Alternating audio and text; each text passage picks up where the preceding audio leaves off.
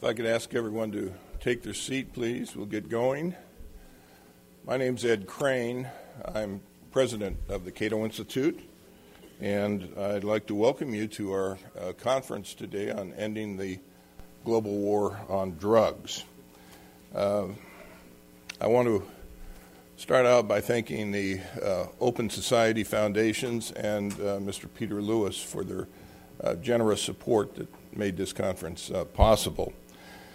The Cato Institute is 35 years old, and during that period of time, we have always opposed the war on drugs, internationally and domestically. And we do it first and foremost for moral reasons. That is to say, it's not the government's business to tell you what you can and cannot put in your own body. That doesn't win the debate, unfortunately. It's compelling to us, and to a lot of people, really, but ultimately, there has to be practical arguments for ending the war, and they are everywhere these days. The effect of the war on drugs, it seems to me, clearly has been worse than alcohol prohibition. It is extremely expensive, maybe $50 billion in the United States alone. It has pernicious impacts on our culture. Certainly there are massive civil liberties abuses that take place in all countries dealing with the war on drugs. There is police corruption at all levels because of the war on drugs. There is created, in the United States in particular, and Mexico and other countries, a criminal subculture that is very unhealthy, that attracts young people looking to make a quick buck, and it affects their attitude toward the law in general. Criminal subculture, a very strong one, exists in this country because of the war on drugs, and it could be ended simply by legalizing drugs. There is, of course, a distortion of economies in the developing world as so much in the way of resources goes into producing poppies and other sources of drugs, and that hurts the overall economies of these countries while enriching a few people. I remember it also, affects the U.S. attitude toward developing countries. This attitude that we're in a war on drugs and therefore we're going to tell everybody else what to do. Some years back, I was honored to have received an honorary PhD from the Universidad Francisco Marroquín in Guatemala.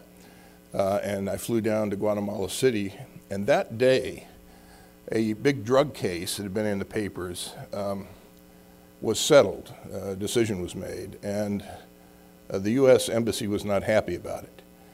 Apparently, the U.S. ambassador to Guatemala had been in the front row at the trial every day. And when the trial was over and the decision was made, and it wasn't the decision the U.S. Embassy wanted, they had a press conference to denounce the whole process. And I spoke that night to the university, and I said, this is embarrassing. It's none of our business. I don't know whether the decision was right or wrong.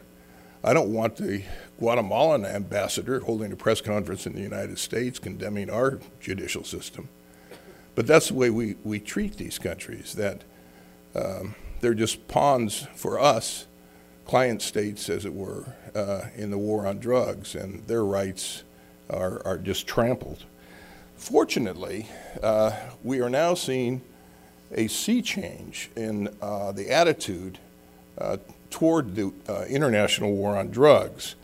I think for the first time since I've been involved in this, we see real traction among leaders, important leaders in the nation. Back in June, the Global Commission on Drug Policy issued their findings, which really shook things up. And one of the proponents, many of the Latin American, former and current Latin American presidents, including Brazil's President Cardoso, who will be speaking here today, had the courage to endorse this global commission, which is which is the first major step. I think this conference itself is a major step in moving forward. I'm sure most people in this room are aware of the op-ed that the current president of Colombia, Mr. Santos, wrote just 2 days ago. And in this op-ed, he said, "Take away the violent profit that comes with drug trafficking. If that means legalizing and the world thinks that's the solution, I welcome it. I'm not against it. I might consider legalizing cocaine if there is a world consensus because it has affected us most here in Colombia. I would gladly participate in those discussions because we are the country that's still suffering most and have suffered most historically with the high consumption of the UK, the US, and Europe in general." So to have President Santos make those comments in very timely fashion given this conference is very encouraging. So I welcome you all. I admire you for being interested in this issue. It's a growing one, a very important one. With that, I will turn the proceedings over to my colleague, Ian Vasquez.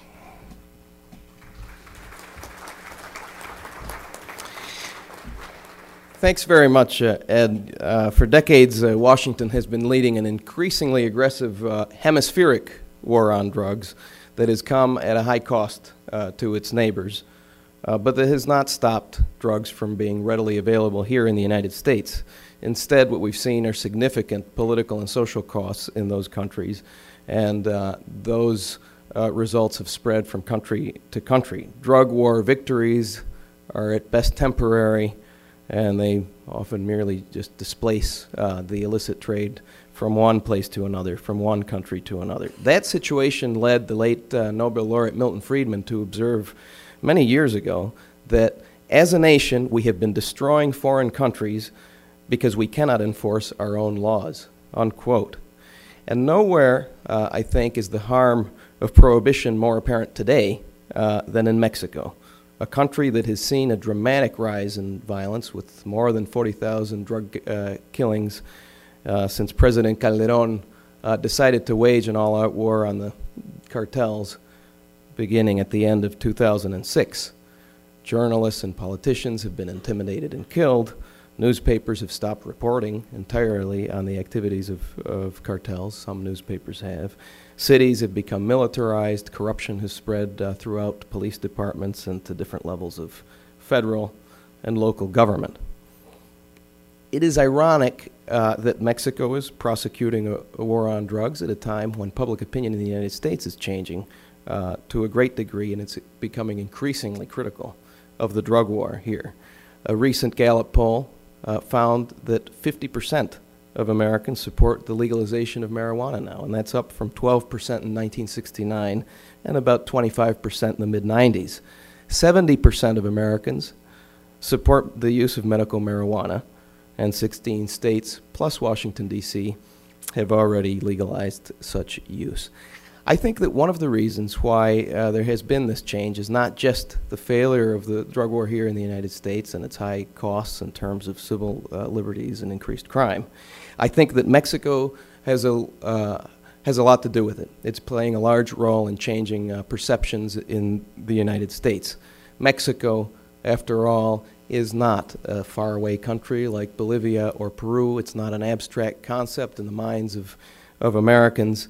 Americans have a great affinity towards Mexicans, and they can identify with Mexico. And of course, Mexico is one of the most important relationships that the United States has with any country. So Mexico is now on display as Exhibit A for the whole world and for Americans on the effectiveness of the drug war. And Americans are seeing violence spilling over the border, and a drug war that is working at cross purposes with the very important Mexican and U.S. goals of promoting democracy and civil society. Goals, I should add, that Mexicans have worked so hard at to achieve over the past several decades. The debate about the drug war in Mexico has enormous consequences, not just for Mexico, but also for the United States and thus for the world. And there is perhaps no one in Mexico who has done more than our speaker this morning, Jorge Castañeda, to think carefully about the drug trafficking problem there and to change the debate such that an increasing number of Mexicans and people around the world recognize that Mexico has other, better alternatives than the current approach. As a regular columnist for Newsweek International and the Mexican daily Reforma, and through his frequent appearances on television and elsewhere, Jorge Castañeda has forcefully made the case for a rethink of drug policy. His co-authored book, El Narco, which I highly recommend to anybody who reads Spanish, is an elegant statement on the futility of the drug war in Mexico.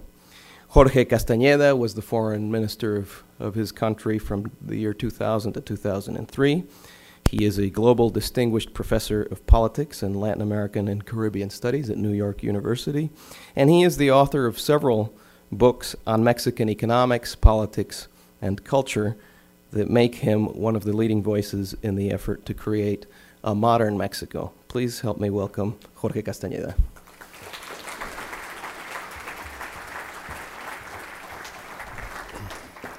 Thank you, Ian. It's an honor to be here not once again here at the Cato Institute, but with the Cato Institute.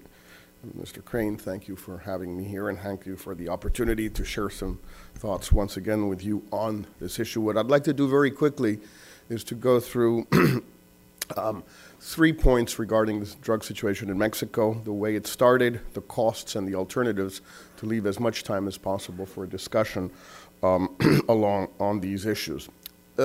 I want to spend a few minutes on the beginnings because I think if we don't go back to why we got into this mess, it's very difficult to understand how to get out of it.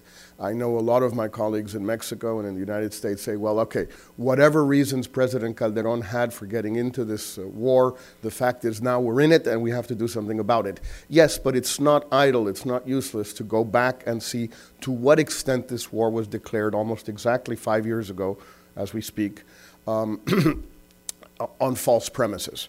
First false premise, violence in Mexico had been increasing, something had to be done about it. Absolutely false, violence in Mexico had been declining. By any indicator, mainly the most important and reliable one, willful homicides per 100,000 inhabitants from the early 90s through 2007, violence in Mexico had been declining from around 20-odd willful homicides per year to under 8 willful homicides per year in 2006 and 7, which is still higher than the United States, but 1/3 of Brazil, 1/10 of what Colombia had in its worst years, and 1/3 of what we have today. Violence in Mexico had been declining for 20 years and then spiked from 2007 onward. We will close this year, 2011, at Brazilian levels. I have obviously the greatest of admiration for my friends from Brazil, but we were at 1/3 of where they are now, and now we're back where they are. Second, consumption in Mexico had been rising. Mexico had shifted from being a transit country to a country of consumption. Something had to be done about this. Absolutely false. Mexico has among the lowest rates of consumption of drugs in Latin America, much lower than the Central Americans, much lower than Brazil, much lower than Colombia, even lower than places like Chile and Uruguay. And the increases, while very significant in purely statistical terms, were from such a low baseline that they were insignificant. Mexico is not a market for drugs for a very simple reason. You have to be crazy if you are a trafficker, if you've got the biggest, richest market in the world right next door, to sell your junk in Mexico. And the drug traffickers are not crazy. They're very intelligent, sophisticated businessmen. This is not the case in Bolivia. In Bolivia, you have Brazil, you have Chile, you have other places. If you already got the stuff into Mexico, why in the world would you want to peddle it there if you can peddle it across the border at 10 to 15 times the price? There is no sign of any significant increase in drug consumption in Mexico over the past 15 years. It has remained stable and at very low levels. Third, Well, yes, but the drug cartels had become so powerful that they were taking over the country. This is more difficult to gauge. How do you know when part of the country has been taken over by the drug cartels? Well, probably the only way to know is when you take it back from them, and then you say, this used to be in the hands of the cartels, the state of whatever. I'm taking it back, and I have now arrested or killed or thrown in jail not the drug traffickers, those are easy, so to speak, but the governor, the mayors, the senators, the congressmen, the police chiefs, etc., etc., etc. Well, this has not happened in one single state in Mexico in 5 years under President Calderon. Not one governor, ex-governor, significant mayor of a significant city, congressman, senator, nobody has been thrown in jail for this type of capture. Police people have been thrown in jail and then freed, by the way, but that's a different story. Even in Michoacan, when he arrested 30 mayors, his home state, and where the war began 5 years ago, the authorities had to free the 30 arrested mayors because they had no case against them. So the war was declared on false premises. None of the premises were true. Now, why was it declared? I think for very simple political reasons. I voted for President Calderon. I called on people to vote for him. I supported his efforts after the election to take office because I thought he had won, and I thought he won the election cleanly by 0.56%. Granted, I mean, this was not a landslide, to put it mildly. But he won the election. I think it was essentially a clean election. But he decided that, like many Mexican presidents before him, he had to do something spectacular on taking office in order to consolidate himself and legitimize himself in a highly questioned and controversial election. And he decided for political reasons that what he was going to do was send the army into Michoacan, a couple of other states, do the job, and then get out. Didn't work out that way. It was declared for political reasons, not for drug-related reasons. This is important because it means that if the premises were false then, they're still false now, which means if we change strategies and find an alternative, we don't have to address these causes of the war. We have to address other causes and other effects of the war. Rapidly, the costs. Ian had mentioned some. By the way, on one of these counts, on the human rights front, Human Rights Watch just issued a major report last week in Mexico City. Jose Miguel Vivanco, who is with us, was there together with Ken Roth. It was a report on the human rights disaster that has befallen Mexico over the last 5 years. What are the costs?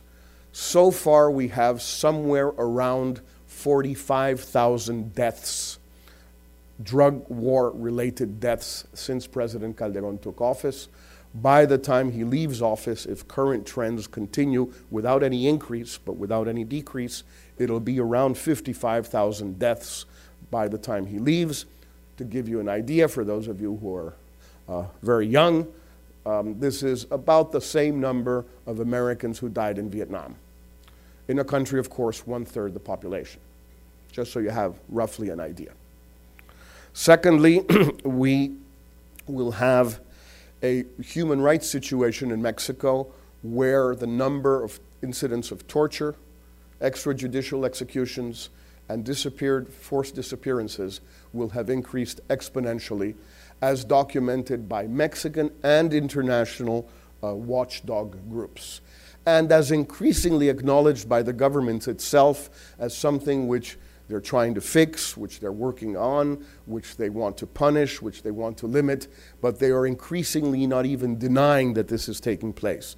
The way this Human Rights Watch report was received by President Calderon and his cabinet last week shows that the discussion is much more about what to do than whether it's true or not.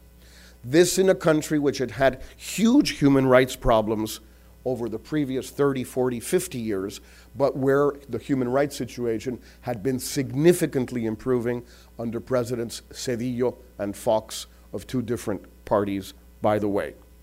Thirdly, we have suffered a terrible devastation of Mexico's image in the world. Now, for some countries, this is more important than for others.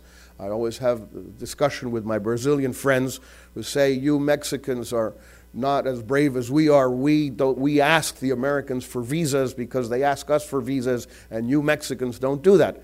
And I tell my Brazilian friends, you're absolutely right, because you receive 600,000 American tourists a year, and we receive 25 million. And we can't afford to do without the 25 million, and you can't afford to do without the 600,000. Okay, well, for Mexico, a terrible image in the world, a country that depends so much on tourism, is a big deal. It's a big, big problem. It's not necessarily a problem for other countries. For us, it is.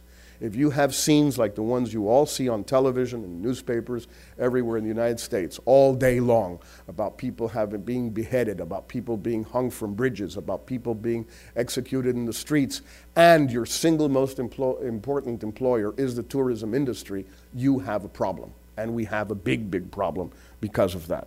And finally, money. Mexico's a big country. It's a rich country. Our budget this year will be a budget of roughly $320 billion.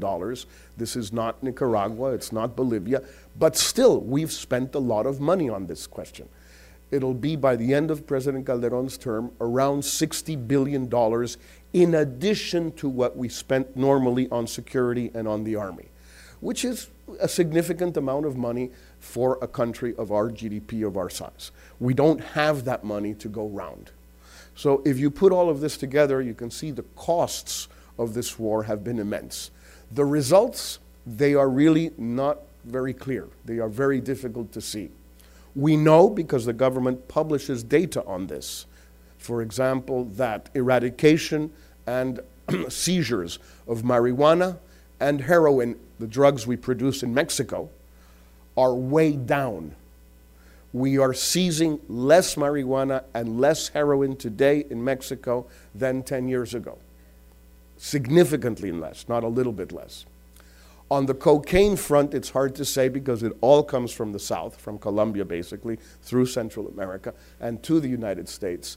Apparently, there may have been a small drop in the amount of cocaine transiting through Mexico and into the United States. But if there had been a very significant drop, you would see it reflected in the price of cocaine in the streets in New York, or Washington, by the way, or D.C. And unless somebody knows differently, that spike has not taken place. There has been a slight increase in price, but no tremendous spike reflecting a tremendous drop of supply over the past 5 or 6 years. Crystal meth and other designer drugs, some of which we produce in Mexico with Chinese inputs, yes, maybe there's been a drop, but the results there are not significant. The results in terms of, are we taking back territory that the narcos had? Well, if they had the territory, maybe we're taking some of it back, but it's not clear that they had it. Have a very absurd discussion the last couple of days in Mexico about the governor's elections in the state of Michoacán, which is President Calderon's home state, as I said, the state he first sent the army into, and a state that has been plagued traditionally, both by violence and by mainly marijuana cultivation, and there's some important drug cartels working in Michoacán. President Calderon's sister, Luisa Maria Calderon, was the PAN candidate for governor. And although she thought she was going to win by a very small margin, and polls seemed to indicate that she might win, she in fact did not win. Apparently, she lost by 2 or 3 points to the PRI candidate.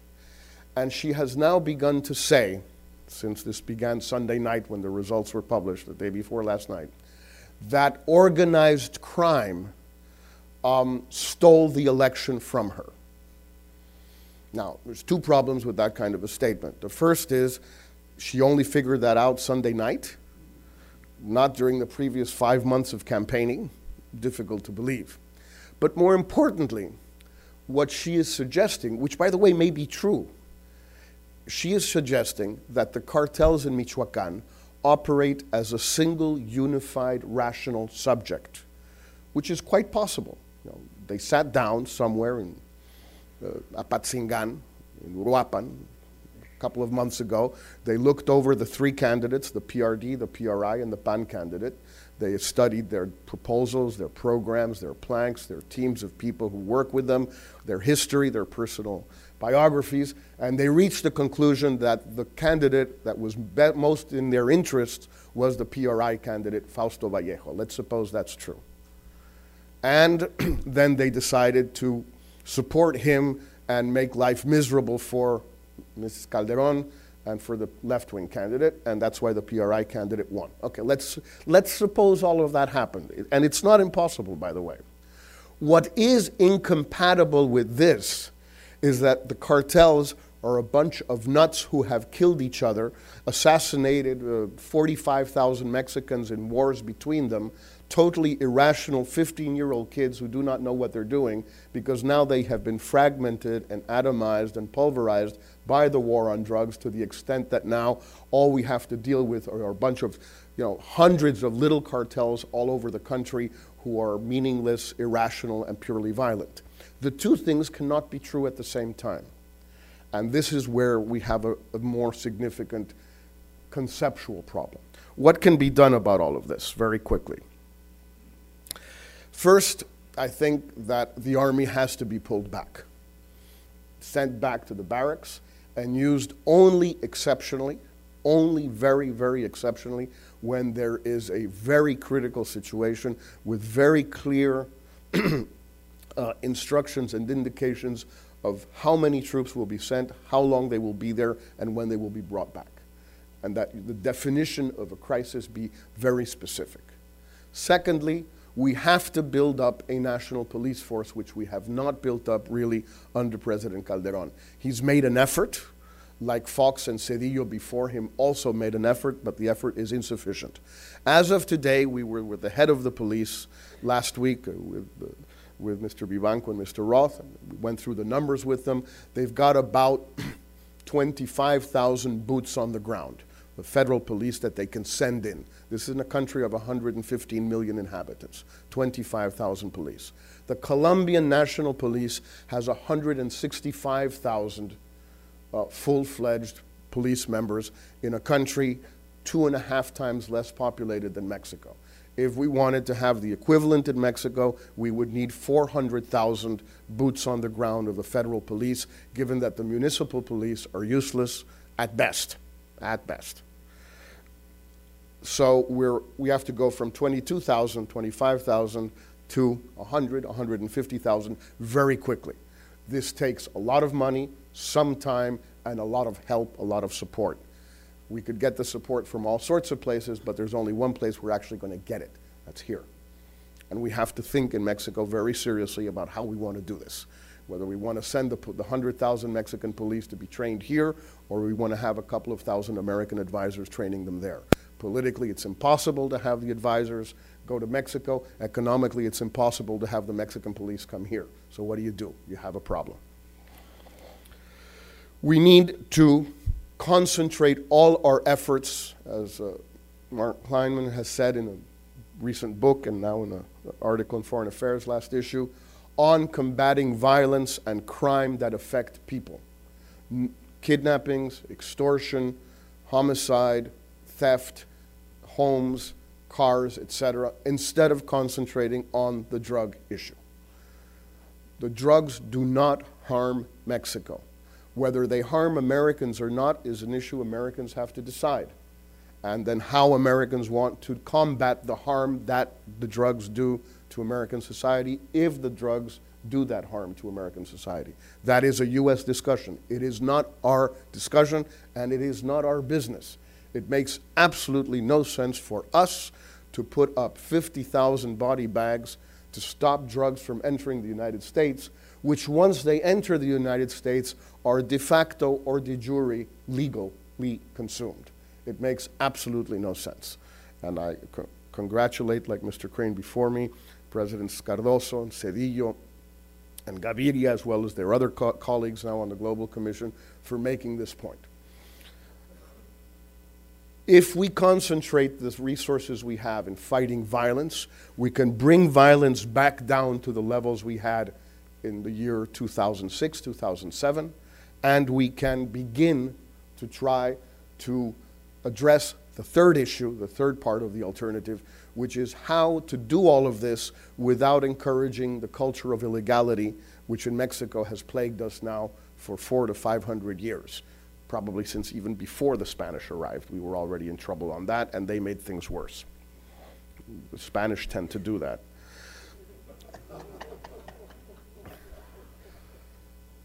Which is why I think it's very important that the next Mexican government, and President Calderon has begun to make little, sort of putting his toe in the water a little bit on this.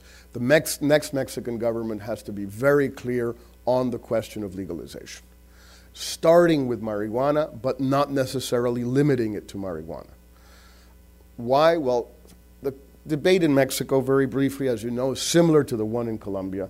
We can't do it alone. If the Americans don't do it, we can't do it. Why? Because it won't have any impact, because prices are set in the US, not in Mexico. Legalizing just in Mexico will not really reduce the cartel's profits, because the cartel's profits come from the illegal, illicit nature of the business in the US. If the US doesn't do it and Mexico does do it, all we'll do is get in trouble with the Americans and not really make a dent in the cartel's finances. That may or may not be true. It's hard. I have my doubts about that, because we're really talking about things we don't know. The estimates of the percentage of marijuana in the drug cartel's profits range from 8 or 9% to 60%, depending on who you listen to, which means nobody knows what they're talking about. And for good reason. There is no way really of knowing. You can't go and see their tax returns. They may have them, but they don't let you see them. So it's very complicated to figure all of this out. What we do know is that Mexico, together with Colombia, perhaps one day with Brazil, Peru, should make advocacy of legalization in the United States its main task in foreign policy. Maybe we can't do it alone, but we certainly have. Mexico today certainly has the moral authority, and President Santos of Colombia certainly has the moral authority to come to the United States and say, look, guys, we did this for 40 years, like you have. We've put up 50,000 bodies. We've spent a fortune. We've destroyed our image in the world. We've knocked down tourism. We have done everything you can humanly do, and it hasn't worked. So we have to do something else. So I say it's very important, of course, for former presidents with the prestige of President Cardoso and his colleagues to do this, but it's even more important for standing presidents, sitting presidents, to do so, especially the President of Mexico and President Santos of Colombia today, who for personal reasons have the prestige, the moral authority to do this. I think if we worked on these three lines, combating violence, not drug trafficking, building a national police and bringing the army back, and fighting for legalization, even if we can't do it overnight on all drugs, we have the beginning of an alternative policy that can work. And I'll end with a stupid Jewish joke from New York, but it's very important if you look at this question here of, is this alternative viable? You know, how's your wife compared to whom? Okay. Well, how viable is this alternative compared to what we're doing, compared to the 50,000 deaths, compared to the $60 billion, compared to the human rights violations, compared to the devastation of Mexico's image abroad? I think it's a viable strategy that should be tried. Thank you very, very much.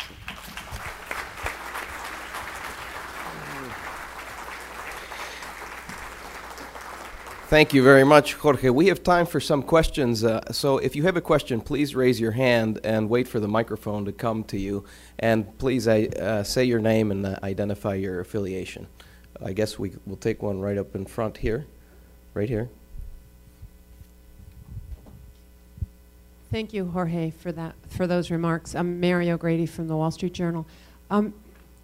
You said in the beginning of your talk, I think I understood you to say that the drug trafficking that was coming through Mexico prior to when Calderon started the war was not, you said it was not violent, but were you also saying that it wasn't threatening the authority of the state? Because my impression has always been that these guys began to sort of threaten, they weren't just passing through, they were threatening the authority that the state had to collect taxes, to enforce the law. They started to take over turf. And that was the justification for confronting them. And could you just clarify whether you think that's true or not? I mean, you're absolutely right, Mary, in the sense that of the three, what I consider to be the three false premises, violence, consumption, and loss of control or territory, the third one is the only one that has some possibilities of being true. It also is very difficult to gauge, to measure. How do you know if they were taking over the state and that they had taken so much over that you had to do something about it, and now that you've made progress in taking it back? My impression is that what was happening on the ground in 2005, 2006, 2007, in states like Sinaloa, Durango, Chihuahua, Baja California, etc., was no different than what had been happening the previous 20 years since the mid-'80s when the South Florida route was cut off. The real breaking point, the tipping point, was Vice President Bush Sr.'s success in the South Florida Drug Enforcement Task Force, roughly 1985, in cutting off the route from Colombia through the Caribbean, Cuba, to Florida. And then in 1989, when Fidel Castro shuts down the Cuban connection and shoots Ochoa and Tony de la Guardia and executes them. When that happens, then they start doing all of this through Mexico. The cartels do get stronger, unquestionably, but they get stronger in the 80s and 90s. We had been living with this through 2005, 2006, without any tax collection did not drop or increase anywhere in Mexico because of the drug cartels. It's lousy because we have lousy tax take in Mexico, and we always had, because Mexicans don't like to pay taxes like everybody else. Nobody likes to pay taxes, but we actually get away with not paying them. Others don't. So I just can't see the evidence of all of this. It may be true, but I haven't seen any evidence at the time or retrospectively to prove that this is true. And I think the burden of proof now lies with the government, no longer with the critics. I don't have to prove that this was not true. They have to prove that it was true. Take a question in the front row. I would like to ask you three very specific questions related to the last part. Could you identify yourself, please? Sorry? Could you identify yourself, Miguel please? Darcy from Brazil. Three questions about the last part, which is extremely important. This call for legalization emanating from countries like Mexico and Colombia. Next year, there will be presidential elections in Mexico. So my questions are, to what extent the issue is at the center of the presidential campaign? Are people talking? Public opinion is debating this issue. Second question, what are the stand of the leading candidates for the presidency?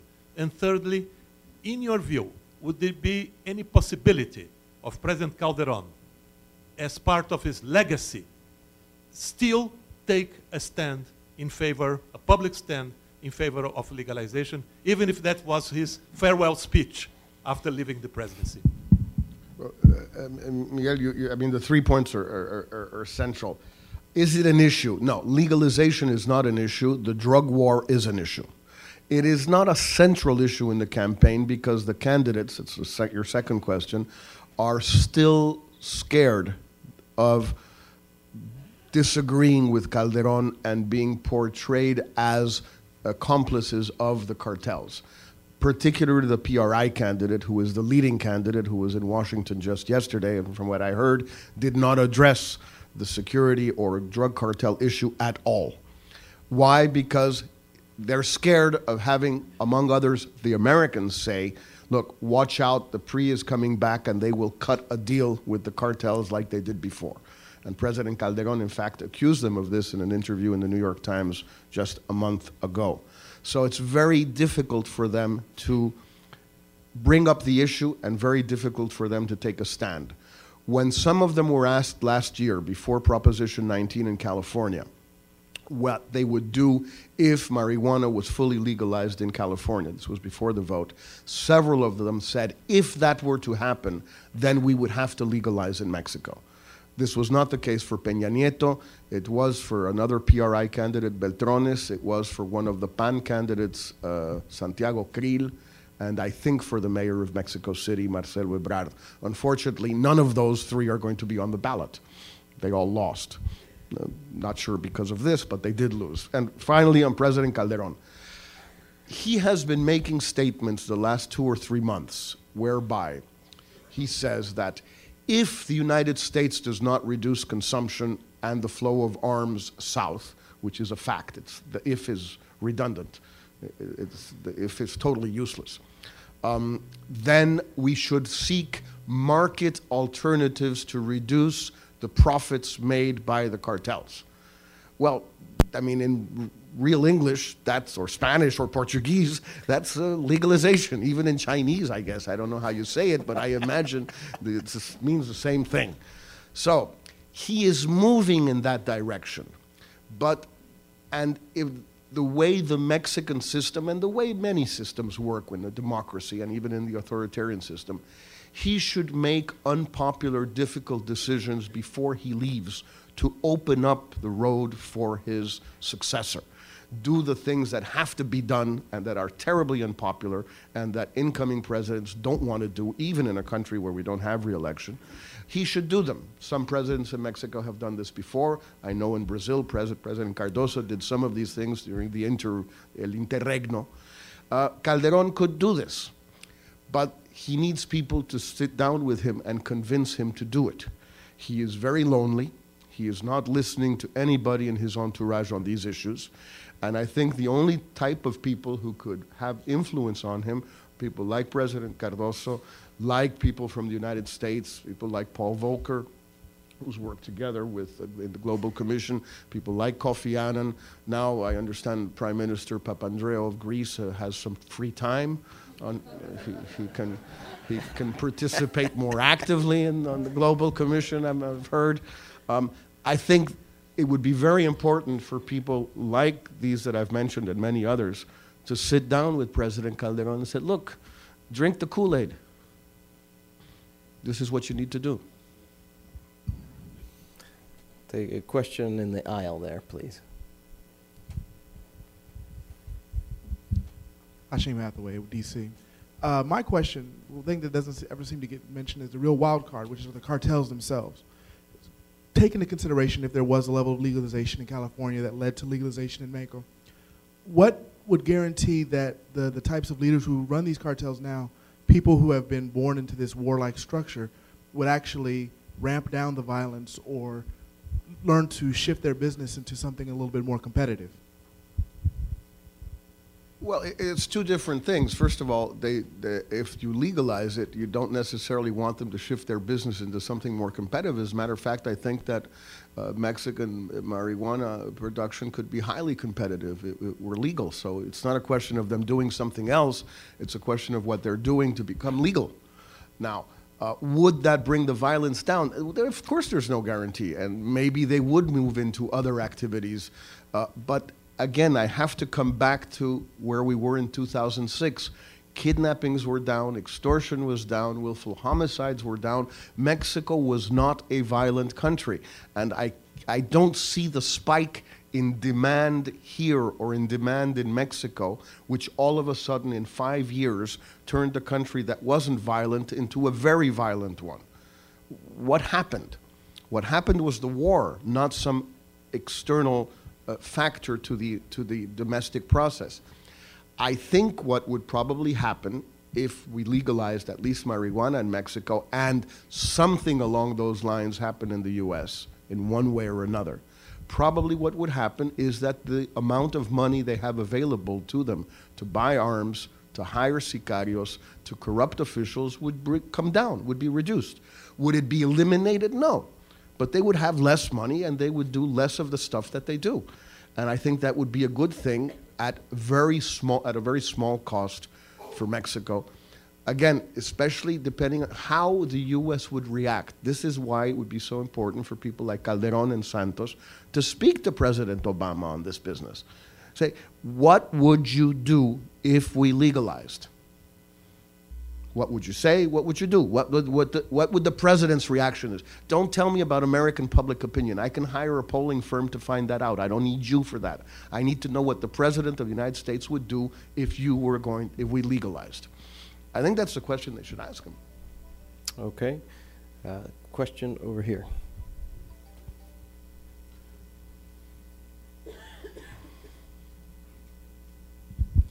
Jorge, Paulo Sotero from the Wilson Center. Jorge, I would like to continue on this point that you just made. We know that the United States, obviously, is in a very difficult fiscal situation, does not have money to spend on, especially on things that don't work, as the war on drugs. We know also that marijuana, at least, has been partially legalized through the medical marijuana route. You have contacts, so you talk to policymakers here.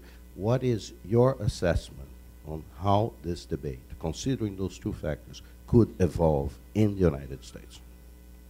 Well, about Paulo, I have contacts only with my friends in the Drug Policy Alliance and people like that, and I don't think that they're going to be running U.S. drug policy. So, what I think on this question is that the Obama administration seems to have shifted course in recent months, and its initial stance, which was to let the states do what they want, establish some form of medical marijuana legalization both in D.C. and in the Veterans Administration's hospitals, which is a presidential decision, and a few other sort of indicators of federal presidential decisions have now been turned around, and the DEA, either on its own or on instructions from the Justice Department, is going into the states, going into the dispensaries, and trying to shut them down and prosecute people using medical marijuana. So I think there's been both a shift and an ambiguity in Obama's policy. I also think that this may not be the best place to say this, but still, I think this is a thinking man's president. This is a guy you can talk to. This is a guy who understands the complexities of something like this, and I'm not sure others would necessarily do that. I think that this is someone that President Cardoso can sit down and speak to him and say, look, we all understand political necessities. We've all been presidents or are presidents, and we all got elected, and we know about these things. That's not the issue. The issue is first the substance. Let's agree on the substance, and then we'll see what we can do about it. But I don't know if that dialogue has taken place yet with President Obama. I'm relatively certain that he is someone that you can engage in such a dialogue, but I don't know if you and your colleagues, President Cardoso, have been able to do this. I think it would really be high time, if I may respectfully suggest, that you try to do it, because it can't be that a fellow who has lived the life he has lived and who has read what he has read and lived now when the president, he's got to know this is not somebody who grew up in the favelas. We have time for at least one more question. We'll take one right up front. Good morning. I'm R.E. Branch from Dallas, Texas. I'm a medical doctor. I'm new to the Cato Institute. I just had a question as to if we would have a chance to discuss a subject that's near and dear to my heart. It's reflected in this book entitled The Criminalization of Medicine. It has to do with creative ways that the Drug Enforcement Administration has infiltrated the practice of medicine. Ron Paul, the presidential candidate, has written on the war on drugs being a war on doctors. And I wonder whether the proper time, just looking at your schedule, the proper time for this to be brought up for discussion. Maybe in another, another panel. Okay, thanks. We'll take another question, and that will probably be the last one right over there, please.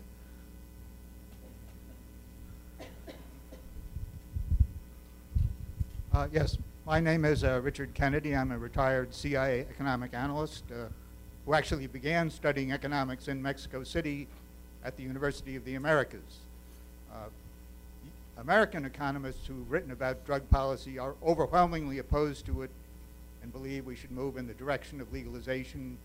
I'm just wondering, do you know if there are any Mexican economists who have written about this issue?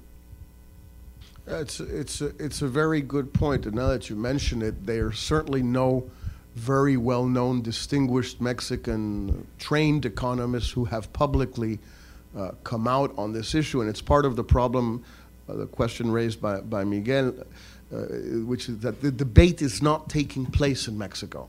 It is still not a debate that is really taking place, either on economic grounds, on security grounds, on international grounds, on moral or ethical grounds. It is not really taking place. And so although you have very distinguished economists in Mexico, people who have had very high-level government jobs, finance ministers, former central bank governors, who are very eminently qualified and who could perhaps give opinions on the economics of legalization and the economics of the drug war, they aren't doing it because they're still very deferential to the presidential system in Mexico, because they are very wary of being accused of being complices of the drug cartels. You have to understand that for people like former Presidents Cedillo and Fox, who have both been very vocal on this issue, I think you'll be seeing a video message from President Fox later, and President Cedillo has been working with President Cardoso very closely on this. My case is similar, although obviously at a lower level. There's always the threat, the implicit threat, of being accused of working for the cartels. What you're doing is les están haciendo el caldo gordo a los carteles. You're carrying the cartels' dirty water for them. And so a lot of people who have something to lose, this is not President Cedillo's case, not President Fox's case, and not my case, people who do have something to lose, maybe their pension at the central bank or whatever, they don't want to tackle this problem because it's, and you know, Mexican presidents, even democratic presidents like Cedillo, like Fox, like Calderón, have la mano pesada. They're heavy-handed every now and then in the way they deal with critics, with opposition figures, etc. They're still used to it's in our DNA. It's not something that you just have an election and it's over with. It's in the DNA and it's difficult to get over. Plus the fact that you have the church. And the church is a real problem in Mexico, a real issue. The church was one of the few instances in Mexico that openly criticized the Human Rights Watch report last week. The Catholic Church remains powerful and is very vocal on these things. And there's the Americans. I mean, again, we come back to the tourists in Brazil. In Mexico, to be directly, explicitly critical, if you were in Mexico working for the people you were working for, you know that it's not always easy to take on the United States and the U.S. government from Mexico. If they get upset at you, they can make life very complicated for you in very many ways. This is not what has happened under Presidents Clinton or Bush or Obama, but it used to happen and it can happen again. And so if you add up all of this, you see that there's very good reasons for many people in Mexico to avoid this debate. And this is partly why the debate is not taking place and why it's so difficult to force it onto the front pages of the papers or the TV shows or the public space. Thank you, Jorge. I'm afraid we've run out of time, but please join me in thanking Jorge Castañeda for his comments. And I'd like to call the next panel up to the podium, please, and we'll begin right away.